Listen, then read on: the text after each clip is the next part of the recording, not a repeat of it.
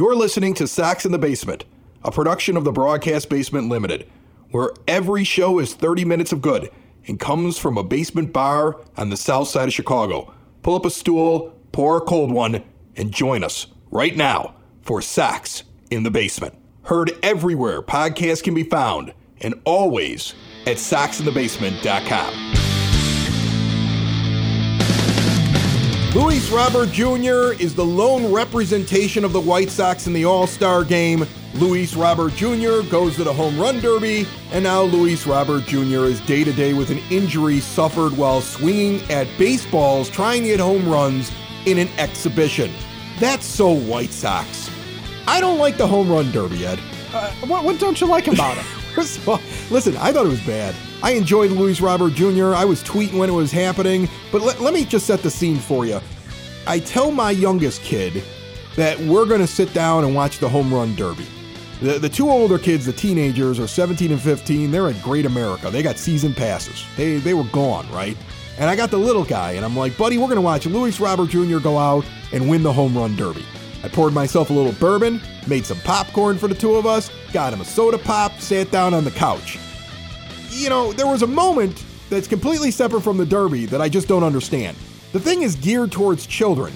I have no idea why that Dracula commercial with the bat with the giant teeth is eating people on my screen, but if we're gearing it towards kids, maybe that's a commercial ad by ESPN shouldn't put in the middle of that, you know? Well, but that's on ESPN. That has nothing to do with the Derby itself. Well, the kid was up 3 times last night because he's wondering whether or not that's a real thing, and he's 8 years old. So thanks a lot for that, because I you want little kids to sit there and watch it, and it is a reasonable thing to expect kids to watch, and I have no idea why it was on there. But forget that. But again, that's also on ESPN, who kept referring to Luis Robert as a Cuban national player and forgetting that the White Sox existed. They didn't know what uniform he had on. I'm going to tell you something right now. I hate ESPN. I hate ESPN with a passion. I haven't liked their programming for years. I don't like everything that's about them, and I personally never watch them. I actually downloaded an app and did a 7-day trial just to watch ESPN, to watch the Home Run Derby. And then I canceled the app and moved on. Like, that's how I watched that last night. I don't want anything to do with them, and I stream everything that I do, and I don't keep ESPN around. I really don't. If the White Sox for some reason are on ESPN, I go up to a bar normally and I watch the game. I just dislike everything about them. And they've never been kind to my team, and they're always forgetting them. So I'm really just an ESPN hater. But the thing that I hated about the Derby, though, was that it was impossible for my kid to follow what was going on. And that's what I hated about it. Like, I get that they wanted to pump it up and make it more exciting over the last couple of years, but there are times when there are 3 baseballs in the air, and you can't tell which one is going where. You're not following anything that's going on the screen. He can't tell what's happening. He keeps asking me, did that go out? Did that not go out? I'm like, I don't know. Because it's a split screen of swings and a split screen of balls going in different directions. And it's just so hard to follow. And the worst thing about it is it really has just become a contest of just your endurance, right? Like, Luis Robert Jr. and Julio Rodriguez of Seattle were the 2 best guys out there. You know that from watching the first round. They were the 2 best guys out there. Luis Robert Jr., you get a bonus ball if you hit 2 of them over 440 feet. I think he had 10 of them over 440 feet. He had the longest one of the night. Yeah, I think he hit one 480. Yeah, his 5th home run was the longest one of the night. He was putting on a show. That's what the Home Run Derby's all about. But I couldn't see any of the majestic home runs that he hit. I couldn't tell which swing produced which home run because of the rapid fire. Like, they used to have a rule that you didn't throw the ball until the other ball had landed. They have obviously thrown that rule right out the window. That didn't even exist last night. So you can't tell what's happening. It's just a hodgepodge. There was a kid who basically got brained by a baseball in the outfield. I saw that. I saw the kid laying down, holding their head. Think about how barbaric that is. Like, the show goes on, balls are flying, they're landing next to the kid whose whole face is swollen up because he didn't catch a 110-mile-an-hour hit that hit him right in the face. We didn't even know it was happening because that's how rapid everything is going. It's crazy to me, but the thing that really stuck to me was I'm trying to show a little kid that I want to get into baseball the Home Run Derby, and he couldn't follow what was going on. Well, it's because they changed the rules. Well, but here's the thing. Like, if you want to do that rapid fire thing in the first round, go for it, right? You want to whittle it down to the final 4, great. Then slow it down, for crying out loud. Slow it down. Change the rules for rounds 2 and 3. Because one, I'd understand it better, and two, the better hitters may have advanced. Because Luis Robert Jr. was gassed. I mean, how about this? Why not just do the first round the way that you did it, right? And then have I don't know, Fall Out Boy comes out and does a song. Well, no, here's the thing. The batters aren't even the problem, right? Luis Robert Jr. wasn't necessarily gassed. You know who was gassed was Luis Sierra, his the pitcher for him. Yeah, give him another pitcher in there. Well, and that's kind of what I think started to happen to Julio Rodriguez in that too. Is his pitcher? They were talking about how great his batting pitcher his batting practice pitcher is there because he's not using his legs. He's just kind of flipping the ball up there. But he couldn't do it in that second round because he had thrown 45 pitches in the first round. These are not pitchers that are throwing. These are like old men. These are coaches. These are guys that are not used to doing this. And they take, and I'm sorry, but if you've ever been a pitcher at any level, you know that if you take a long time off, your arm starts to get stiff and sore because it's not a natural motion what you're doing. So the rapid fire thing, I love it for the first round, but you're right. I missed in the last 2 rounds, I missed the old, you have so many strikes, you have so many misses. It either goes out or it's an X. Yes. Yes. Because it slowed it down and they were selective and you could watch. I remember watching back when it was like Sosa and McGuire and all the roid guys. And you could see them like trying to hit it out of the park instead of being like, all right, I just got to get this one like a 30-degree angle with maybe 99 on it to try and get it out over the wall because I need an extra home run. Right. Well, that's the thing. That was fun to somebody who just cares about launch angle and stats.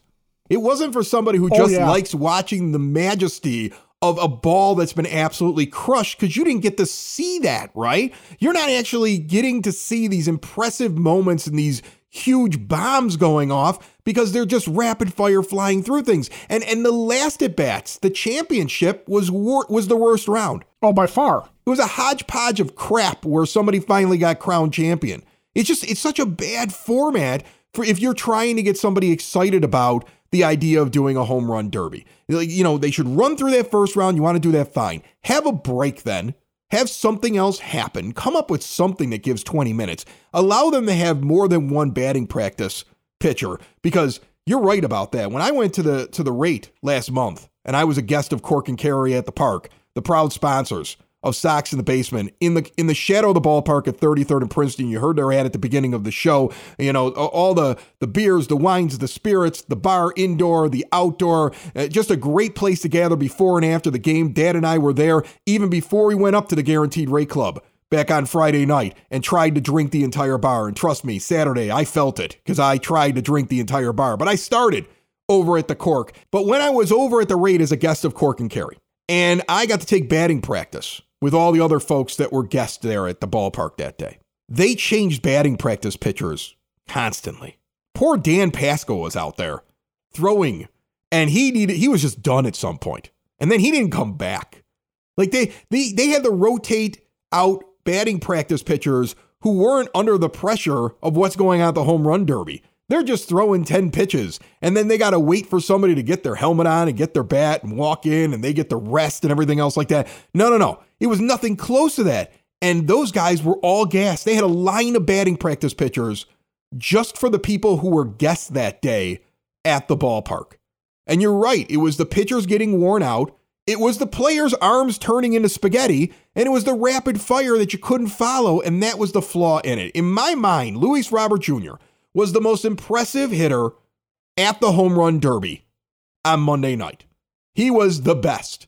Even Rodriguez, with what he was doing, when they showed his chart, all he did was just hit him right down the line. He was going for the shortest part of the ball field with line drives and going for just numbers. The guy who was the impressive, just, oh my goodness, what am I watching, was Luis Robert Jr. It was Adley Rutschman with the switch hitting thing. And then Luis Robert Jr. walked in and said, hold my beer, and I'm going to make everybody who's rooting for you just feel sad and leave 50 seconds still on the clock after I go over you. In typical White Sox fashion, Luis Robert Jr. said, hold my beer, but there was nobody there to hold his beer. He had to wait till the second round when Jorge Soler finally was like, can somebody help my man's out here a little bit? Let me go get him a towel. Exactly. He had no support there either, right?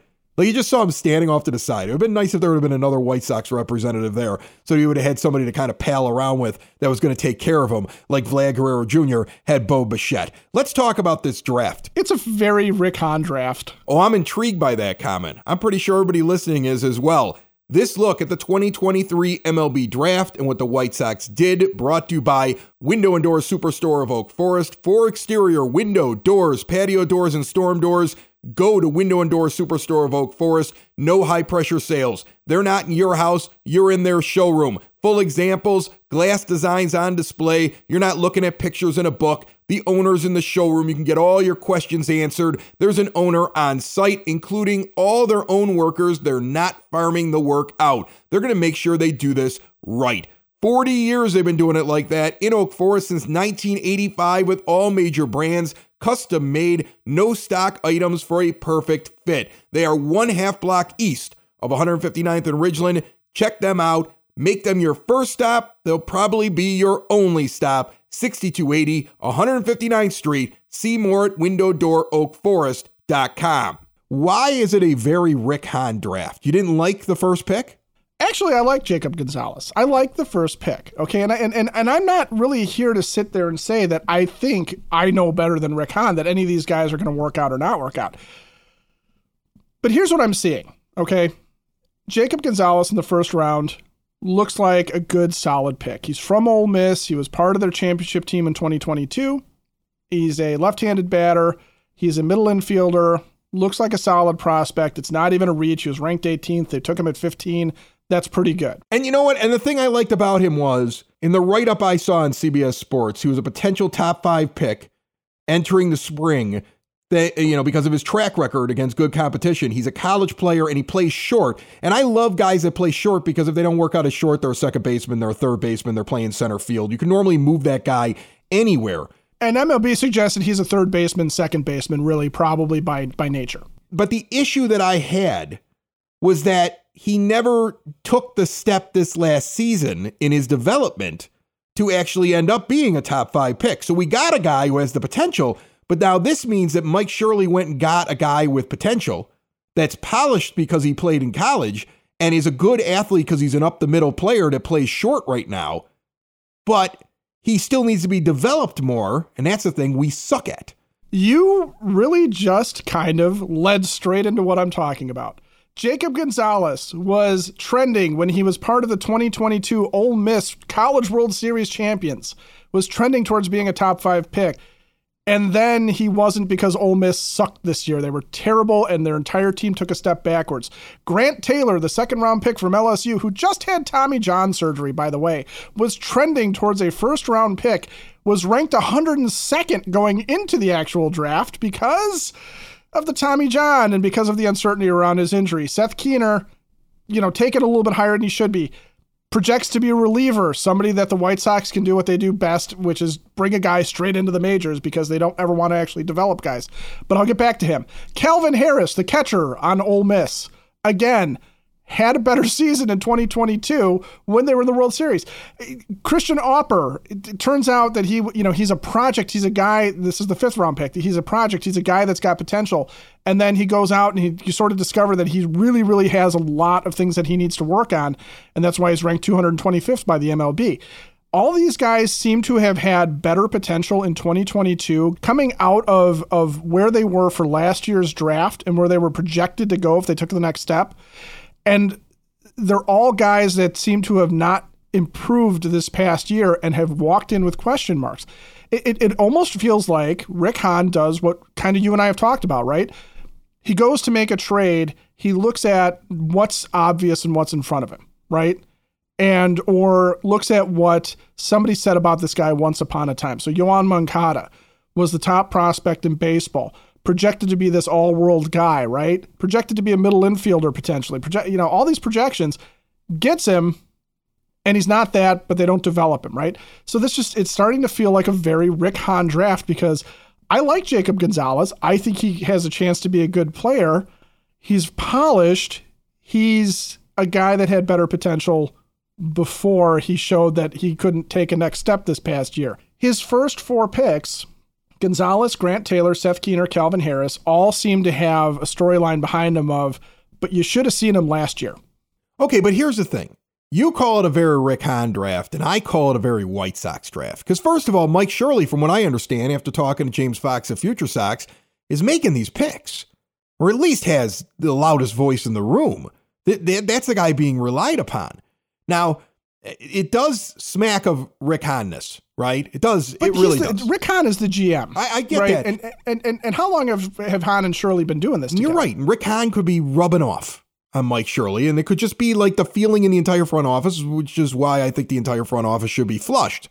Much like Pedro Grifol says after most of his losses, we got to flush this one. They should flush the entire front office and him along with it. I think it's pretty obvious at this point. We're starting off the second half 16 games under. We're going to need a really big toilet. A giant toilet, but we need it, and we need to use it now before we get to these trades. These guys shouldn't be making this move. I don't understand why it's not being announced during the All-Star break that the White Sox are going in a different direction and getting rid of Rick Hahn. I mean, let's be honest. When you have Ozzie Guillen on the postgame talking about how it's not working in the front office and something needs to change, and then you got Chuck, who works for a station owned by Jerry Reinsdorf. I mean, you are never going to get that group to be the first ones to say that somebody's bad. They defended La Russa until a week before La Russa was gone. And then when they knew he was leaving, all of a sudden they joined the rest of us saying that he was bad for the team. But they defended him right up until then. So when I hear them sitting there saying like, oh, I want to see some accountability in the front office, I go, oh man, maybe Rick Hahn is leaving. Like I had this vision of like, maybe they were actually going to bounce him. Didn't you just sort of feel like, oh, wow. That's how it felt. But at some point it's got to move. But it might not be a Rick Hahn draft. It might be a White Sox draft. It also feels a lot like Kenny. Kenny Williams doesn't like prospects. That's why you got a lot of college guys. College guys are more polished.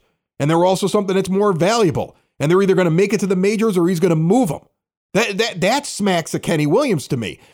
Kenny was always a guy who always got his guy. That's why Ken Griffey Jr. was on this team at the end of his career, and we all heard that like he's a White Sox. No, he isn't. He was never white. Did you see him in a White Sox uniform when he was out there during the home run derby? I didn't see him in one of those. If somebody mentioned to him that he used to play for the White Sox, he'd giggle. He'd be like, yeah, for a cup of coffee, kid. I really don't even think about it anymore. But Kenny always had to he got the two Alomars. Like, that's what he does. So it felt Kenny-ish to me as well. It felt very White Sox-ish. So I know you're like, Rick Hahn won, and you got great points. But I also feel like it's a very White Sox draft to me. And again, this is I think part of my problem with Rick Hahn then too, is if Rick has a different vision for this, and if we sit here and do a 180 on Rick Hahn, and give him the benefit of the doubt and say that his vision is better. Maybe his vision is more along the lines of Colson Montgomery and Noah Schultz, a couple of high school kids, right, that he's got to bring along slowly. If that's what's going on, then shame on Rick Hahn for not having a better voice with this. And maybe he just likes Jacob Gonzalez too, and that's certainly a possibility. Now, I will say one of the things I noticed as I'm looking back at drafts, right, because I've always had this kind of thought and narrative that, the problem with the Sox this year too was they didn't hit on enough draft choices. And I don't think that that's fair because when you're looking at draft choices that make it to the majors, the Sox actually do pretty well with getting guys from the draft to make appearances in the major league. They don't always make a good splash. They're not always stars.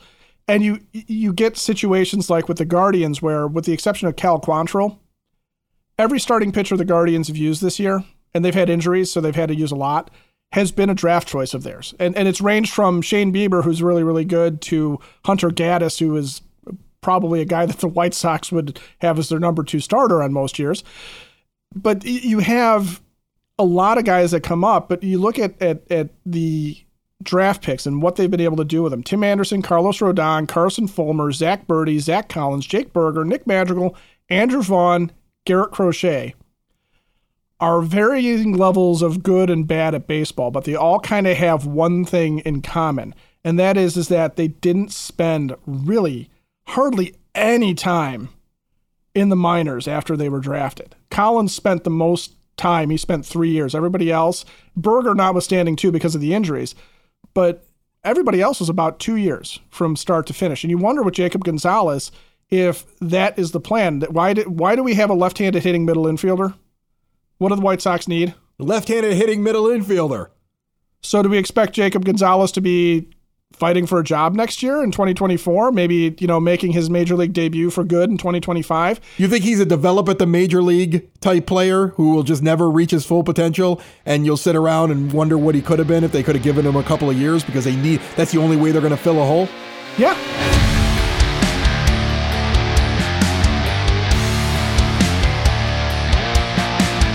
I'm already making my plans to get to Hailstorm Brewing Company this weekend out in Tinley Park. Live music every Friday and Saturday night. Friday night, Smiley Tillman Band. That's a good one. The big thing is, though, when I get out there, whether it be on the weekend or during the weekday, for lunch, they have a great kitchen at Hailstorm now. The smoked chicken wings are not only great, they're not only featured in several places, including Chicago's Best, they're also reasonable. I've been in a few places where they're like $20-some for like 6 wings. No. These are, first of all, ginormous, and secondly, at a great price. And I'm planning on trying the pork pastrami panini when I get out there, and Flight of Dips is back. Flight of Dips. That sounds a lot like if the White Sox front office was on a plane together. Strawberry Summer is on tap. It's a strawberry lemon Kolsch. It's a real working brewery with a beautiful tap room and a large German-style beer hall and an outdoor patio. Make your way to the official brewery of Sox in the Basement, open now for lunch at 11 a.m. Tuesday through Sunday, 8060 186th Street, right off of 80th Avenue in Tinley Park. Meanwhile, Ed is like ruining the draft for me with that. Yeah, pretty much. I don't want a Kenny Williams draft, and I don't want a Rick Hahn draft. I want a Larry Himes draft. Jack McDowell, Frank Thomas, Rob Ventura. Yeah. He was only around for 4 years because he was capable at his job. That's why they moved on from him. We have a comment that was sent to us I wanted to read to you today. And just because I loved it, because it's the one guy out there who's wearing White Sox stuff and is feeling positive. And I wanted to read this because this right here is fandom, folks. This is the kind of thing that makes me feel bad when I sit there and I say that this team is sunk because they're 16 games under and they're run terribly and everybody needs to be fired. And I feel bad because it hurts Jeff here. Jeff wrote, I'm as discouraged as anybody with this Sox team, but remember, 1, they had the easiest schedule in the second half. 2, they are currently 8 games out. 3, the 1978 Yankees were 14 games back in mid-July and went on to win the World Series. 4, the 1995 Mariners were 11 games back in August, yet made the playoffs. 5, there's a lot of these here, but I'm reading them all. The 2012 A's were 13 games back June 30th and made the playoffs. 6, the 2006 Twins were 9.5 back August 1st and won the division. Yeah, because of the White Sox. There's a big old asterisk next to that one, but keep going. Okay, I know it's unlikely, and this team has shown no signs of finally putting it all together, but it is possible. Jerry quit on the team only 3.5 games out in 1997 and okayed the white flag trade. As fans, let's not be so hasty to quit. Jeff, I love you. I love you, Jeff. You're the reason why I sit there every once in a while and say, maybe something will happen here. I mean, I want it to happen. I do. I had so much fun on Friday night with Dad, but I look at it as it's just one game. It was a game where just everything happened. But when you see them after that game on Friday night where they score, it's almost like as a White Sox fan, it's going to be a low-scoring affair and they're probably going to fall flat the next night. They never put any momentum together. And I don't know if that's coaching or just the players you have in there aren't ball players. And they just don't have the right mentality. But there's something wrong. And that's not going to get fixed all of a sudden. See, that's the thing. There was something special on any one of those teams that you mentioned. They may have had something go wrong for them, but there was something special that created those fleeting moments. I mean, you had to find a 1978 team, a team in 1995, a team in 2012, and a team in 2006. That's 4 teams over the course of over 40 years. So, you could find those, but there was something in those teams. I don't think this team has that. And they definitely don't have the manager for it, and they definitely don't have the smarts in the front office to pull off what they need to pull off. So that's why. But I love the positive. I absolutely love it. I was mad at the white flag trade because I thought they had a chance to make it to the postseason. I hated the white flag trade. If we were in that situation with that team right now, and that trade happened, I'd be screaming that it was wrong to give up.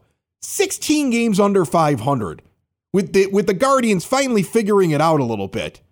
That's the team that's going to end up winning the division. And they're going to win it walking away. You watch in the second half. The big problem I have with the idea that this White Sox team could still turn that around is there's a fatal flaw with the roster construction, and that is the rotation isn't deep enough. It's not good enough. Even if you hold on to Giolito and Lance Lynn, you have 4 starters. You don't really have a 5th starter. You don't have anybody to take their place if things go bad, if you have a couple of guys get injured, if you need to give somebody a break. And you don't have an ace. I love Dylan Cease. I would be absolutely beyond pissed off if he got traded, at this point. But Dylan Cease doesn't have that thing that aces do where they can carry the team for a while. They can shut a team down. He can do ace-like things. He has ace stuff. But when he does that, he only pitches 5 1/3, maybe 6. We're poisoned in this modern era of baseball to thinking that's being an ace. No, an ace goes out and pitches 8 to 9. You got to look at like what Justin Verlander does when he's at the top of his game and goes 7 or 8 innings, right? And shuts guys down, gets deep into games. None of the White Sox pitchers do that. Kopech hasn't had the buildup to do it. Lance Lynn is a little bit too long in the tooth to do that on a consistent basis. I think he's capable of figuring that out. Giolito's the only one who's got a chance, but that's not been him historically, and Dylan Cease, it's the same thing, right? We don't have guys that go deep. We don't have that one guy that's like, throw it on me, I'll take it. If I need to go on 2 days rest, 3 days rest, don't worry about me. I'll get us through 6 innings. I'll get us through 7 innings. I'll get you there. And when you don't have a particularly deep team, you need that, and they don't have either of those things because there's nobody coming to the rescue from the minor leagues for this rotation. And that's where the Guardians have the advantage. Like I said, they've been able to, out of the minor leagues, replace a whole bunch of guys that have. Cal Quantrill's been injured. Tristan McKenzie's been injured. Aaron Savali took some time to get started this year because he had an injury coming out of spring training. They had Zach Plesac just completely fall apart, and they've been able to patch it in. They just have guys, draft picks that they've had that are ready to come up and ready to take their place. Mixed results, sure, but you don't have that with the White Sox. To get to that level, to make this thing turn around, they either have to offensively start destroying teams, and I mean anybody that gets in their way. Just devastation, laying to waste every arm that they see. There is not a fastball that is safe before their bats. It would have to be something like that. Or they got to find a way to get in better run prevention, and that involves the pitchers being better, the starters going deeper, and the defense getting better. And, well, none of those things are likely to turn around.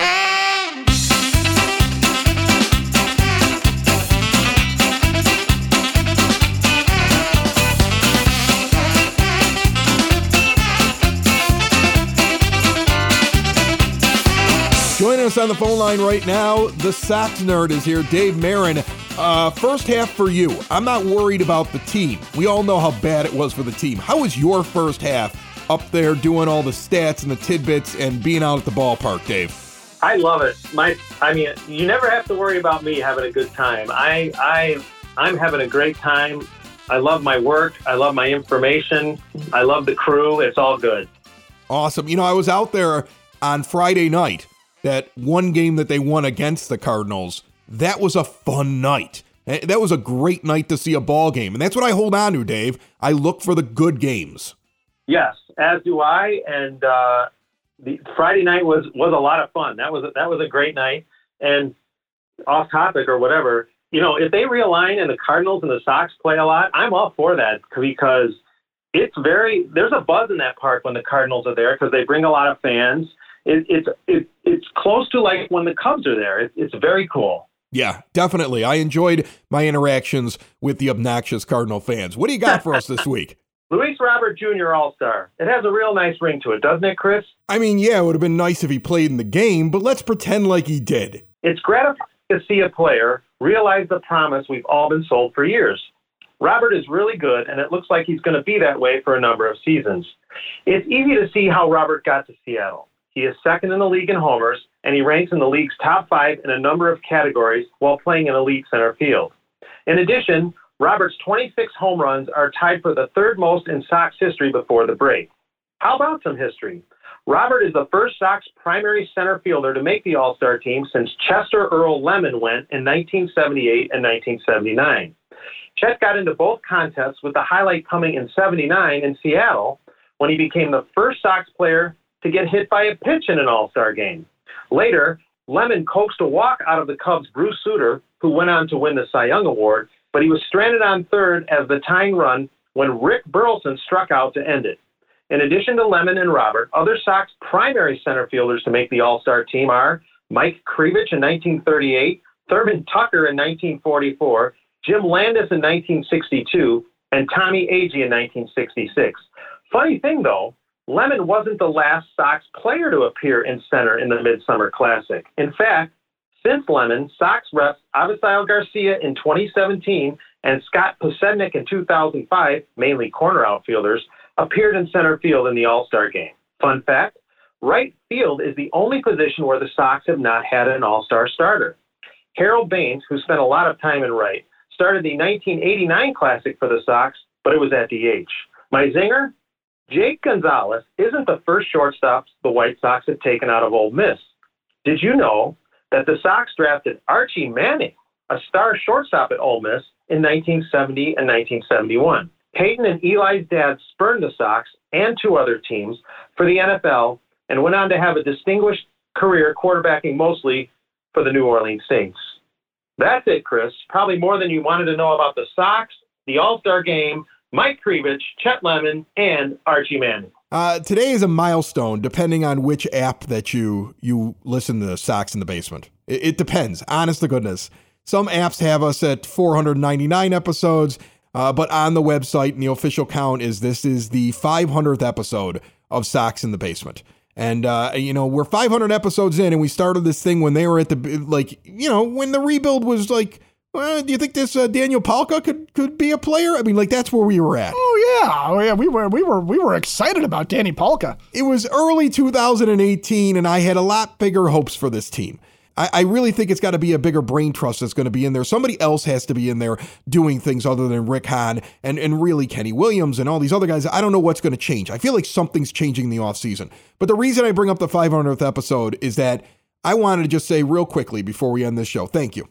Thank you to every single one of you who have listened to this show. Thanks for making it what it is. The listenership on this show is incredible. I get people that reach out every month or so who are like, oh, we want to put you on our network, or we want to sell advertising for you, or we want you to be, because the show is that big. And you don't get people knocking on your door if you don't have something that's grown into something big. And it only became big because of all of you out there listening, and it only became bigger when my buddy Ed joined me on the show a couple of years ago to make the thing as big as it actually is. So I wanted to say real quick as we end this show, thank you so much for 500 episodes. There's a reason why I'm not having a party, though, because this isn't the end. We're just getting started, and there's a lot to talk about with this team, and I thank you for sticking with us and listening to Sox in the Basement. Sox in the Basement.